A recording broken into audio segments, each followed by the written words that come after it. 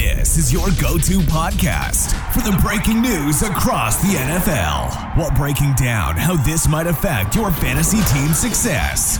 Are you ready to be a champ? Then welcome to Fields of Fantasy. Hello and welcome to Fields of Fantasy.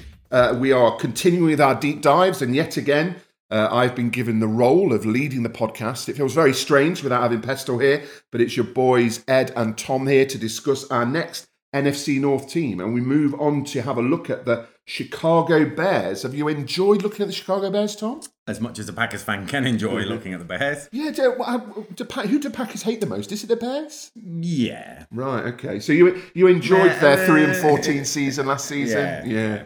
I mean, they're a team that have certainly strengthened and made some changes over the off-season.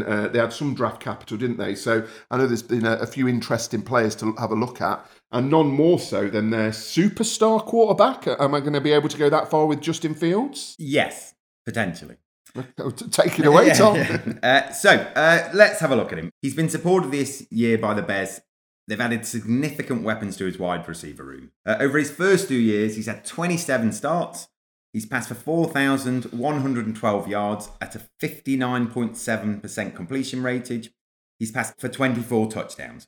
But we know we're not interested in his passing, right? It's his rushing that makes him the fantasy cheat code. And to those numbers, he's added an extra 1,563 yards and 10 rushing touchdowns. His passing has steadily improved, and the Bears have a much better offense and a much more offensively minded coach than when they drafted him. Last year, he finished as a QB7, and his ADP reflects that. He's currently going at 45 and the 6th QB off the board. With his improved receiving corps, and hopefully I would say a true wide receiver one, he could really take a leap forward this year. If you are taking a QB at that point, I would definitely recommend taking him. Yeah, he's going, about QB 5-6, isn't he? He's going around. I think Lamar might have jumped ahead of him in the off-season, but he's going behind Mahomes, Allen, Hurts, Burrow in that sort of area. Let's just emphasise his rushing stats last year, because they were absolutely ridiculous. 160 attempts for 1,143 yards at 7.14 yards per carry and 8 rushing touchdowns. If he repeats those stats again this year, I'd say there's been a problem. He ended up having to rush because of the lack of options, didn't he? So I fully expect him to be involved in a lot of rushing, but I think they've drafted someone who we can move on to talk about now. They've drafted for the first time a wide receiver one. In my memory of studying, in my memory of watching the NFL, I don't ever remember the Bears having as talented wide receiver. Allen Robinson, his prime, early prime fantasy. Maybe Allen Robinson, but I am very hot. We'll say his name now. DJ Moore is a definite wide receiver one, isn't he? So he's certainly the new wide receiver one on the Bears after spending his first 5 years of his career in Carolina. And he's had to deal with CMC stealing passes from the backfield. He finally gets a chance to be a true wide receiver one. And although he's supported by a reasonable cast, I think it's clear to say he's the alpha. Last year, he regressed slightly statistically, posting his worst year since his rookie season and the first time since that he didn't surpass 1,100 yards. Now, obviously, there's some slight concern with Fields, but having looked at Moore, and I researched him earlier on the season, he is a truly elite route runner and excellent at separation. So PFF grade him as the 16th best wide receiver. He's clearly the one on that team. He's been dominant and has put up elite numbers despite pretty poor quarterback carousel in Carolina over his first 5 seasons. His current ADP is 51. For a wide receiver one, he looks a bargain. I was just looking. I think he's going in the early 20s in terms of wide receivers, which does seem ridiculous. He's been very consistent over the last 5 years, round about in that kind of wide receiver 20 range. And we've got to take into account last year, the quarterbacks that he was playing under, it was a bit of a car crash in Carolina, wasn't it? So I know there's still question marks over Fields, but I just can't see this not working out. And he's never really had a decent QB. Did he have end of game Cam Newton? He would have had a bit of Cam Newton, but certainly not at his peak. And then who have they had since then? Nobody. So I'm excited about DJ Moore, and I do think he's very good value at the moment. I agree. But he'll have a bit of competition there. He's a clear wide receiver one, but is it Darnell Mooney we're looking at next? Yes. So last year, much hyped Darnell Mooney. A few people consider him a sleeper. Certainly he was the wide receiver 1 there last year. With the addition of Moore, we expect him to drop to the wide receiver 2. So last year, he had a 25% target share. That's got to take us hit here. If we look at his stats, he scored a career high average 12.3 points per game. So, even the stats indicate that he is really a wide receiver 2. He's got a current ADP of 132. I think he's worth a bench stash in later rounds. It's going to be difficult to guess his spike weeks. But, for me, he's at his ceiling. He's about at his level there. I think there's definitely value in Darnell Mooney because he's being drafted right now as kind of like a wide receiver 4. Looking at the sort of players that are going around here, let's do this little game here, Tom. So going around his sort of spot, would you take Jakobi Meyers or Darnell Mooney? Mooney. Darnell Mooney or Rondale Moore? I mean, Moore is probably the second option on them.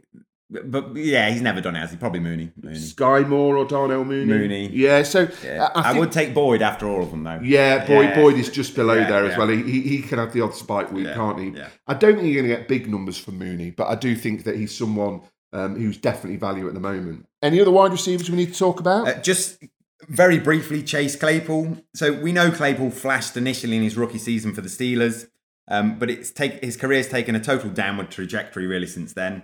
Which ended in a mid-season trade to the Bears. He bottomed out with just 20 receiving yards per game and a 48.3% catch rate over his final 7 contests of 2022. So that was since he was traded. It's a wide receiver 3 and I'm just avoiding him, basically. I'll be honest, Claypool, it's probably to do with the Steelers. Connection is someone that I've never really rated. There was a lot of hype about him, wasn't there? But he just doesn't look like someone who's ever going to click into gear, really. I think... You're right. The best you can hope from him is the odd wide receiver 3 week. I certainly don't think he's going to be winning you many weeks at all. Tight ends now or running backs? Tight ends. Tight ends. So who've we got? Cole Kmet. Penciled in for a breakout year last year. Kmet actually disappointed, but still finished as the tight end 7 overall. His total yards saw regression, dropping from 612 to 544. But he did pick up 7 touchdowns, which saw a huge boost to his points per game. Tight end is such a mess, but again, this comes down to Fields progressing and showing that improvement. Kmet's currently going an ADP of 116 and the tight end 12, so I think there's some quite good value there. But he's a streamer, isn't he? Well, I mean, it's not. It was about a week ago. He got a massive extension, didn't he? Yeah. So, I think he's got 32.8 million guaranteed. I mean, that is big investment from the Bears in Cole Kmet, and he's got to pay that back now, hasn't he? He's got to live up to that. You're right. It surprised me to hear he was tight end 7 last year, and I think he's going about tight end 11 or 12. So there might be a bit of value in there. If Fields is going to be throwing more, he's going to be your second option. I'd say ahead of Mooney maybe, or certainly competing with Mooney, but behind Moore. So we want to keep an eye on Cole Kmet. He's someone that I maybe took quite a lot in drafts over the last couple of years, but he's not someone I've taken this year as much. He's got a bit of competition at tight end. Tunion's there, isn't he? Yeah, Tunyon's gone, but he's never been prolific, has he, Tunyon, really? No, he had that one good season with Rodgers, yeah. didn't he? So I think Kmet is someone to keep an eye on. So that just leaves us with our running backs. So is it Khalil Herbert? Yes. So Herbert featured much more in his second season. Many expect him to get a chance as the RB1 in Chicago this year. Unfortunately, the Bears didn't appear to see it that way, putting Deonta Foreman edging towards that running back by committee. A lot of teams seem to be favouring that this year.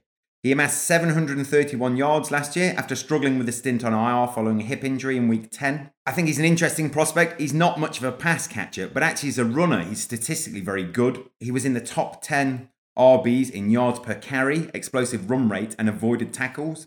He's currently going at 109, so around round sort of 7 or 8. I think he's a pretty good pickup there, who should see quite a lot of work and a few touchdowns. It just depends how Foreman slots in, really. Yeah, I mean, I'm sure Herbert was delighted to see David Montgomery go because you'd instantly think he would slot in as RB1. But I agree that I think Foreman is going to share some of that workload, and we need to remember that Fields is going to still, even if they are going to focus more on passing, he's still going to be involved in a lot of the rushing, isn't he? Anything else to add on Foreman? Just very briefly, Foreman's with his 5th team in his 7th year in the NFL. Last year he achieved his highest PPR rank after CMC was traded. Finished overall as the 38th RB. He'll steal a bit of work, but I don't see him being a massive factor there. But it might just mess up Herbert enough that, he doesn't quite get you the numbers he wants. Yeah, I think 7 years. I can't believe he's been around for 7 years. Yeah. And I think, like you say, he's never really hit any heights, has he? If we look at where he's finished up over the last few years, last 3 years, let's have a look. He's been a bit of a journeyman. Texans, Titans, Panthers, and he's been last 3 years RB 38, 57, and 108. So he's not going to pull up any trees. Although I think you're right, he will eat into Herbert's workload. So I don't think they'll have a superstar running back, but Foreman might be worth that late stash. So another team in the books. Our second NFC North team done. I don't think the Bears are going to be challenging for the playoffs, but I certainly think they'll improve on their 3 wins. What do you reckon? It comes back to Fields, doesn't it?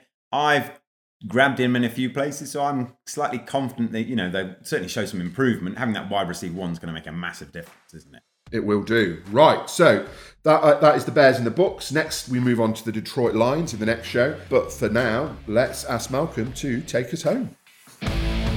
You have been listening to Pestle and Ed of TH Fantasy Football. For more content, follow TH_fantasy_NFL on Instagram and Twitter.